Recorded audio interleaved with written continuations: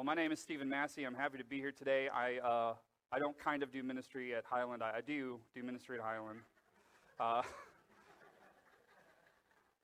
Makes me sound like a slacker. I mean, I am part-time, but whatever.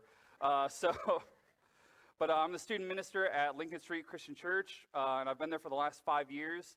And for the last 4 years, I've actually been teaching here at Griffith as well. Our two youth groups have been combined, and it's been a fantastic time. I went to Ozark Christian College for maybe longer than I should have, but I do have a piece of paper that says I'm smart. So there we go. I'm excited here today to continue a sermon series that Pastor Sean started last week called What a Difference a Day Makes. And last week we heard the story of Gideon, the unlikeliest warrior. And if you don't remember, Gideon was sort of an ancient equivalent of Steve Urkel, who just was scared and afraid and just not really intimidating at all. But in his weakness, God's strength shone through, and he was able to rescue his people from the Midianites. I think it's the Midianites. I didn't preach that sermon. That's okay. So today, I want to continue the sermon series, What a Difference a Day Makes. And we're going to look at the story of Zacchaeus, the outcast oppressor. And what I do at my home church when I preach is I like to, right away, I want to tell you what I think this passage is about, what the big idea is, what I want you to take home, put your thinking cap on and think about this throughout the week. And the big idea of this passage is reach out to the outcast. Reach out to the outcast. The worst sermon I've ever heard wasn't here. This is good. It was at a private school a couple years ago. One of my students was leading worship for student chapel on a Thursday. So I went to her school, and she did a great job. She's a great singer, and they had a lot of really fun activities they did. They showed a bunch of crazy videos. And then for their chapel time, a preacher got up from, supporting church, and he preached a sermon that I think maybe it went over everybody's head a little bit. I don't know. But what I do remember is the very last thing he said in his message. He said, the most important thing about being a Christian is you have to go to heaven. And the way that you do that is you avoid everybody who's not a Christian. I have some issues with that statement, and I think Jesus does too. And it was just kind of ironic, or maybe it was, a God thing, that my devotional for that morning was Matthew 22, 37 through 40. Pharisee comes to Jesus, says, what's the greatest commandment? And he says, avoid sinners. No, of course not. He says, love the Lord your God with all your heart, soul, mind, strength, and love your neighbor as yourself. And in the context of that passage, his neighbor is not just talking about the people that you agree with, the people that you like spending time with. He's talking about even the people that you disagree with, people that you don't like, people that you don't want around you. He's talking about everybody. I think Jesus gave us a great example over and over and over of what it means to reach out to the outcast. And indeed, in Luke's gospel, that seems to be the majority of what he does. I mean, Luke's gospel is the gospel about and for forgotten people, because he reaches out to the outcast over and over in Luke's gospel. And we're going to see him demonstrate that today as he encounters Zacchaeus. So if you have your Bible, turn to Luke chapter 19. That's page 852 in your pew Bible. You can cheat and look on the screen, or if you have your smart box with your apps or whatever, you can Googlepedia that, and we'll be right there. I know I'm a youth minister. I should know technology, but I don't. I just use it to play video games.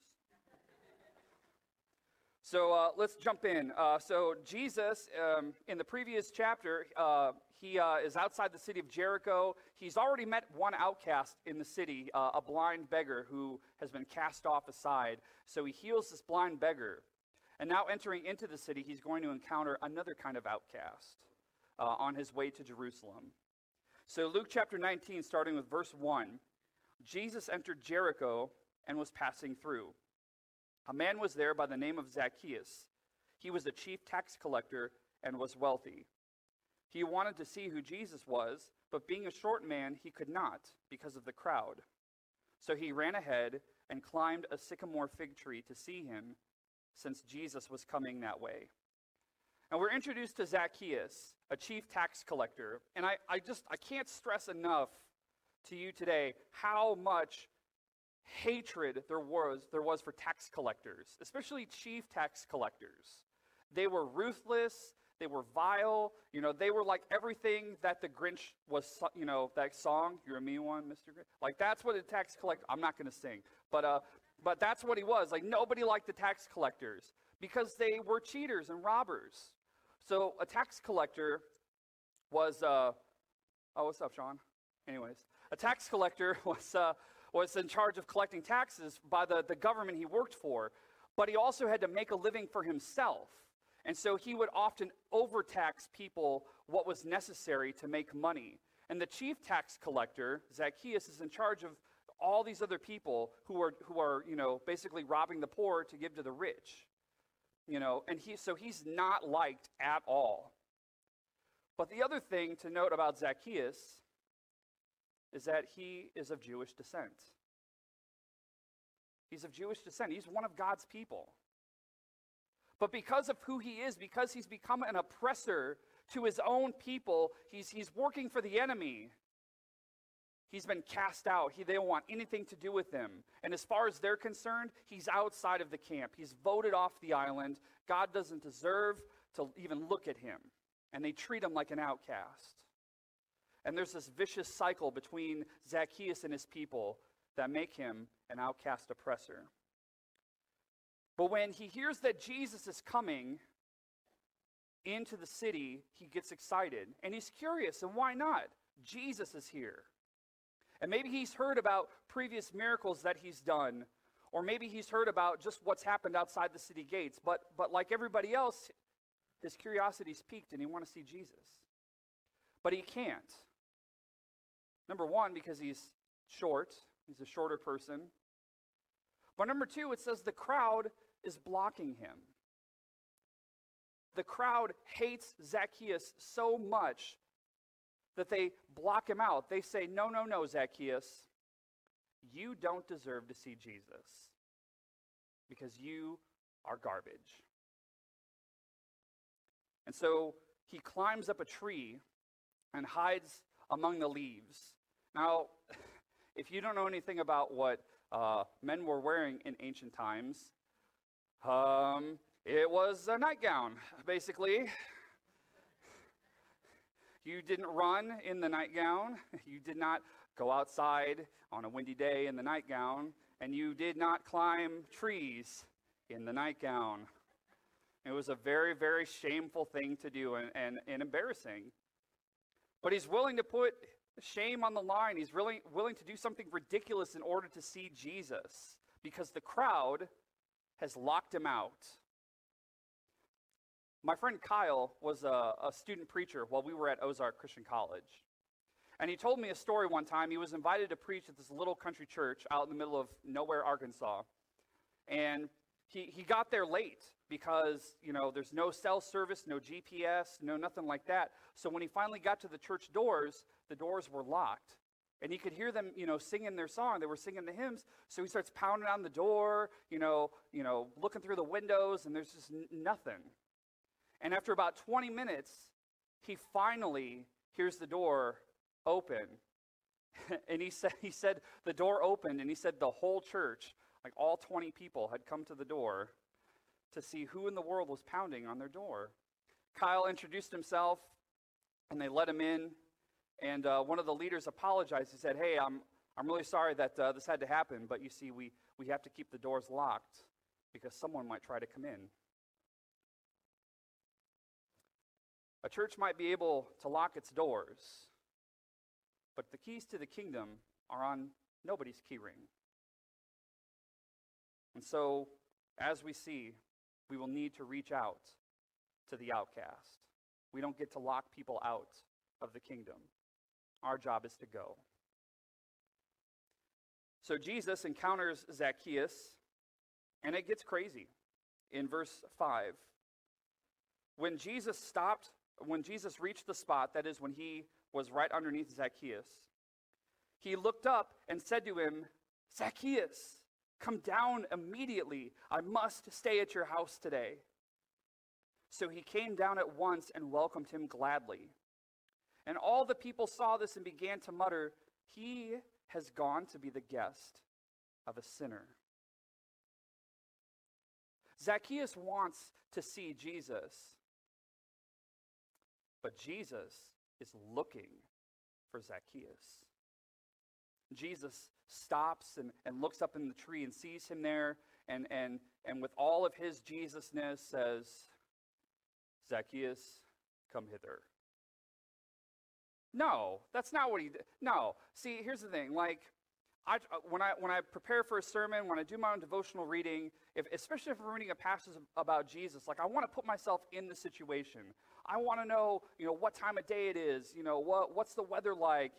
What are the crowds talking about? I want to know what's going on. And so when I read this passage, I don't think Jesus is looking at Zacchaeus and speaking to him like he's an emotionless void. He's not a Vulcan. Jesus is not a Vulcan from Star Trek, just all logic. But he's also he's not the ancient Ron Swanson either. He just doesn't go around calling people stupid, all right? Jesus looks up at Zacchaeus, breaks out into a smile.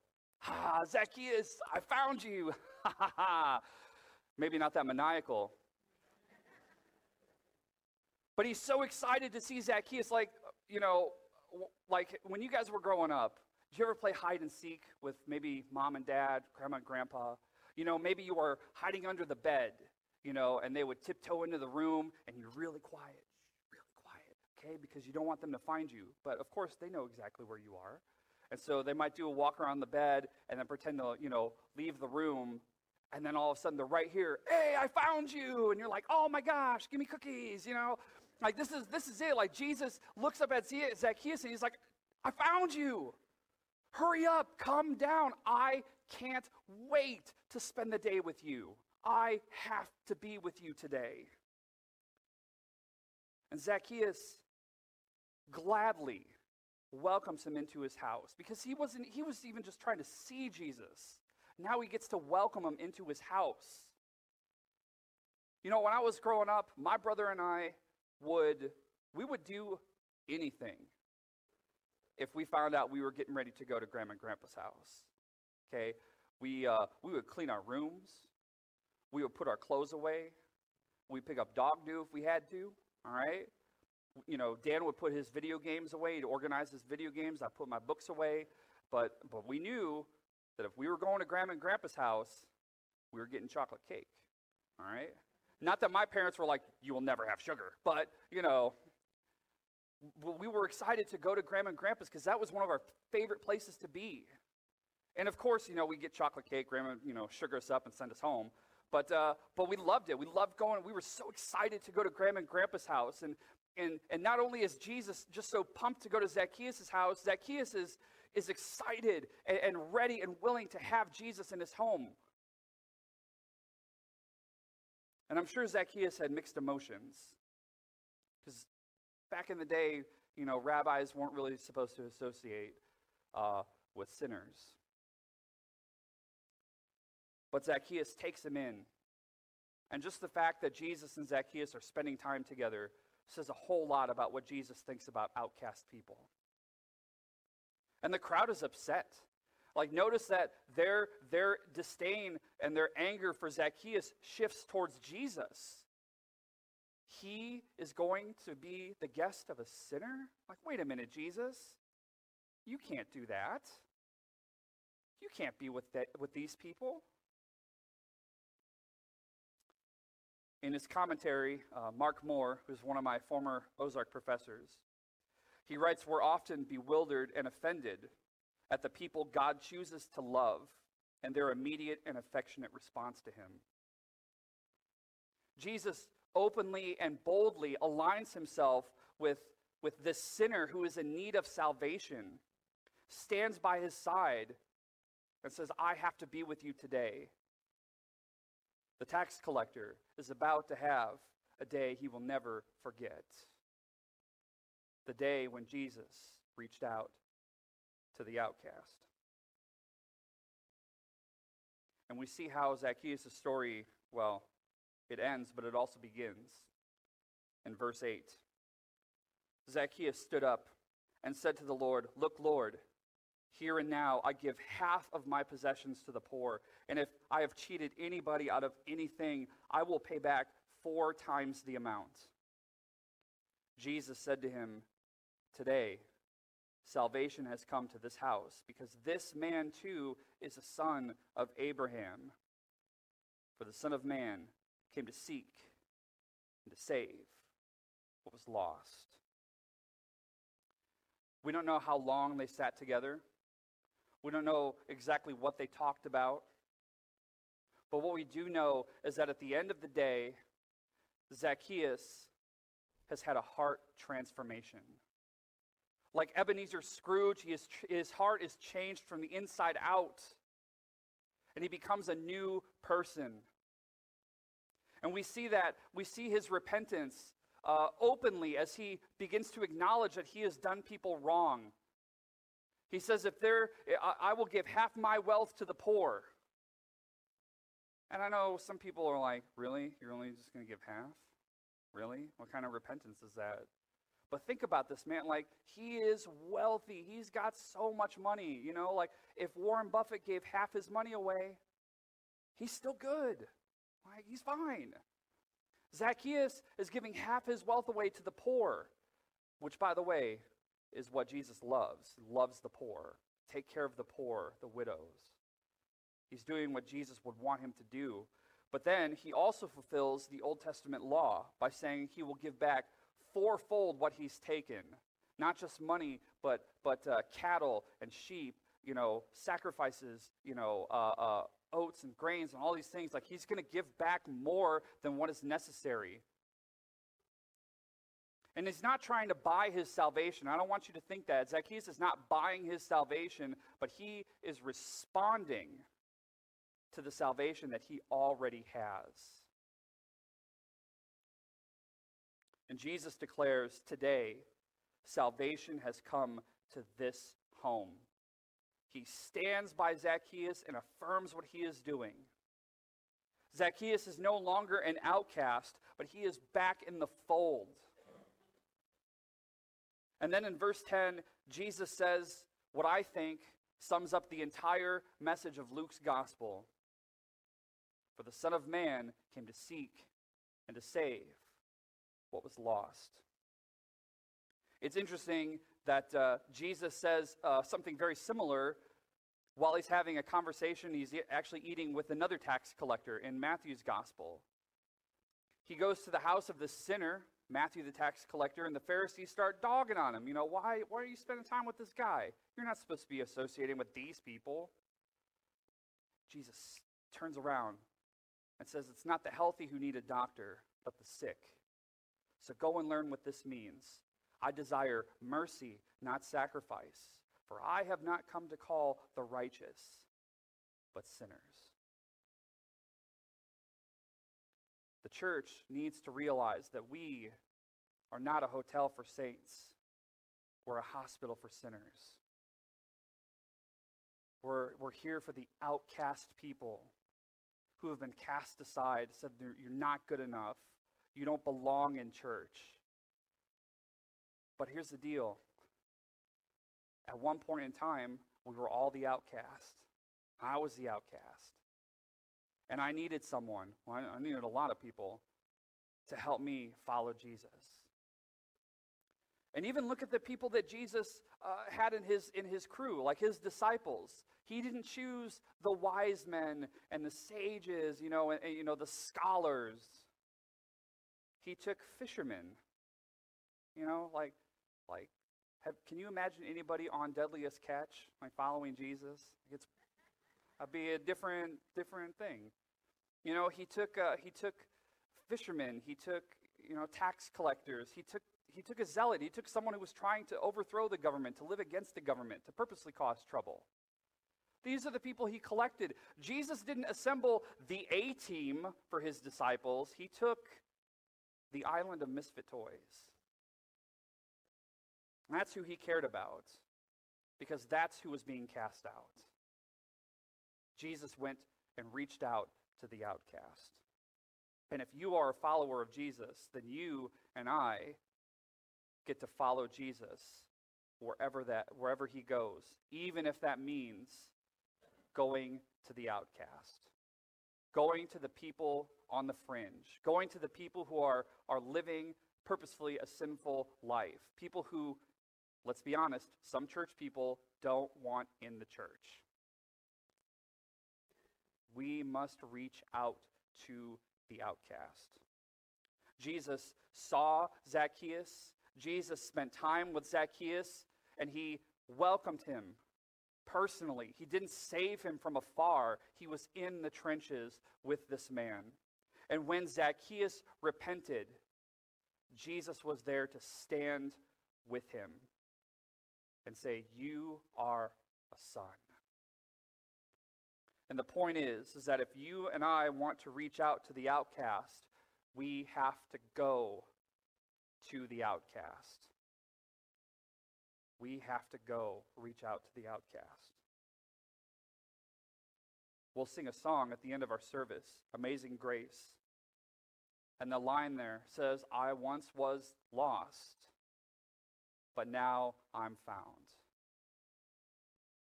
Because Jesus came to seek and to save what was lost. And when someone repents, when someone turns their life over to the Lord, it's a celebration. We have to give people that opportunity. I heard a story about a preacher on a train. And he was traveling through farm country, so there wasn't much to look at. And he happened to notice across the aisle a young man, very distraught, very, very upset. So he went over, sat next to him, introduced himself, and he said, "What's going on?" And he said, "Well, preacher, I'm getting ready to go home. I was a horrible, horrible child. I was always doing the wrong thing on purpose. I would do things to upset my parents. And one night, my father and I had an argument so bad that I just reached back and I just punched him right in the face. And they kicked me out. And so for as long as I can remember, I've been living my life the way I want. I've been traveling all over and I've been doing everything. But 3 months ago, I became a Christian. I gave my life to the Lord. And so I wrote my parents a letter asking them if they would take me back. I said in my letter, I will be on this train at this day, at this time, and we're going to drive past the apple tree in front of our family farm. And if you would find it in your heart to forgive me, to welcome me back home, would you please tie a red ribbon on the branch of that tree? And if I see the red ribbon, I'll know it's okay to come home, but if I don't, I'll just keep going. He said, "Pastor, we're coming up on the tree right now, and I just don't have the courage to look." So the pastor prayed with him, and there was a long, long silence.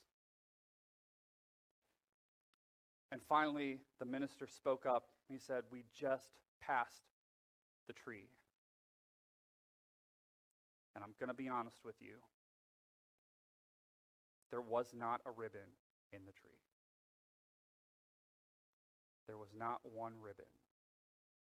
There was a ribbon on every branch and every twig and wrapped around the trunk.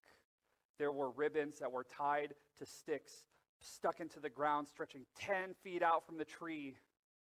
And underneath the tree, holding up a great big sign, was a silver-haired mom and pa. And in big red letters, the sign says, "Come home. Come home." Someone needs to hear that Jesus is calling them home. Someone needs to hear that Jesus loves them and is calling them to a greater life. Someone on the fringe, an outcast, an exile. Who do you need to go to this week and share the good news of Jesus?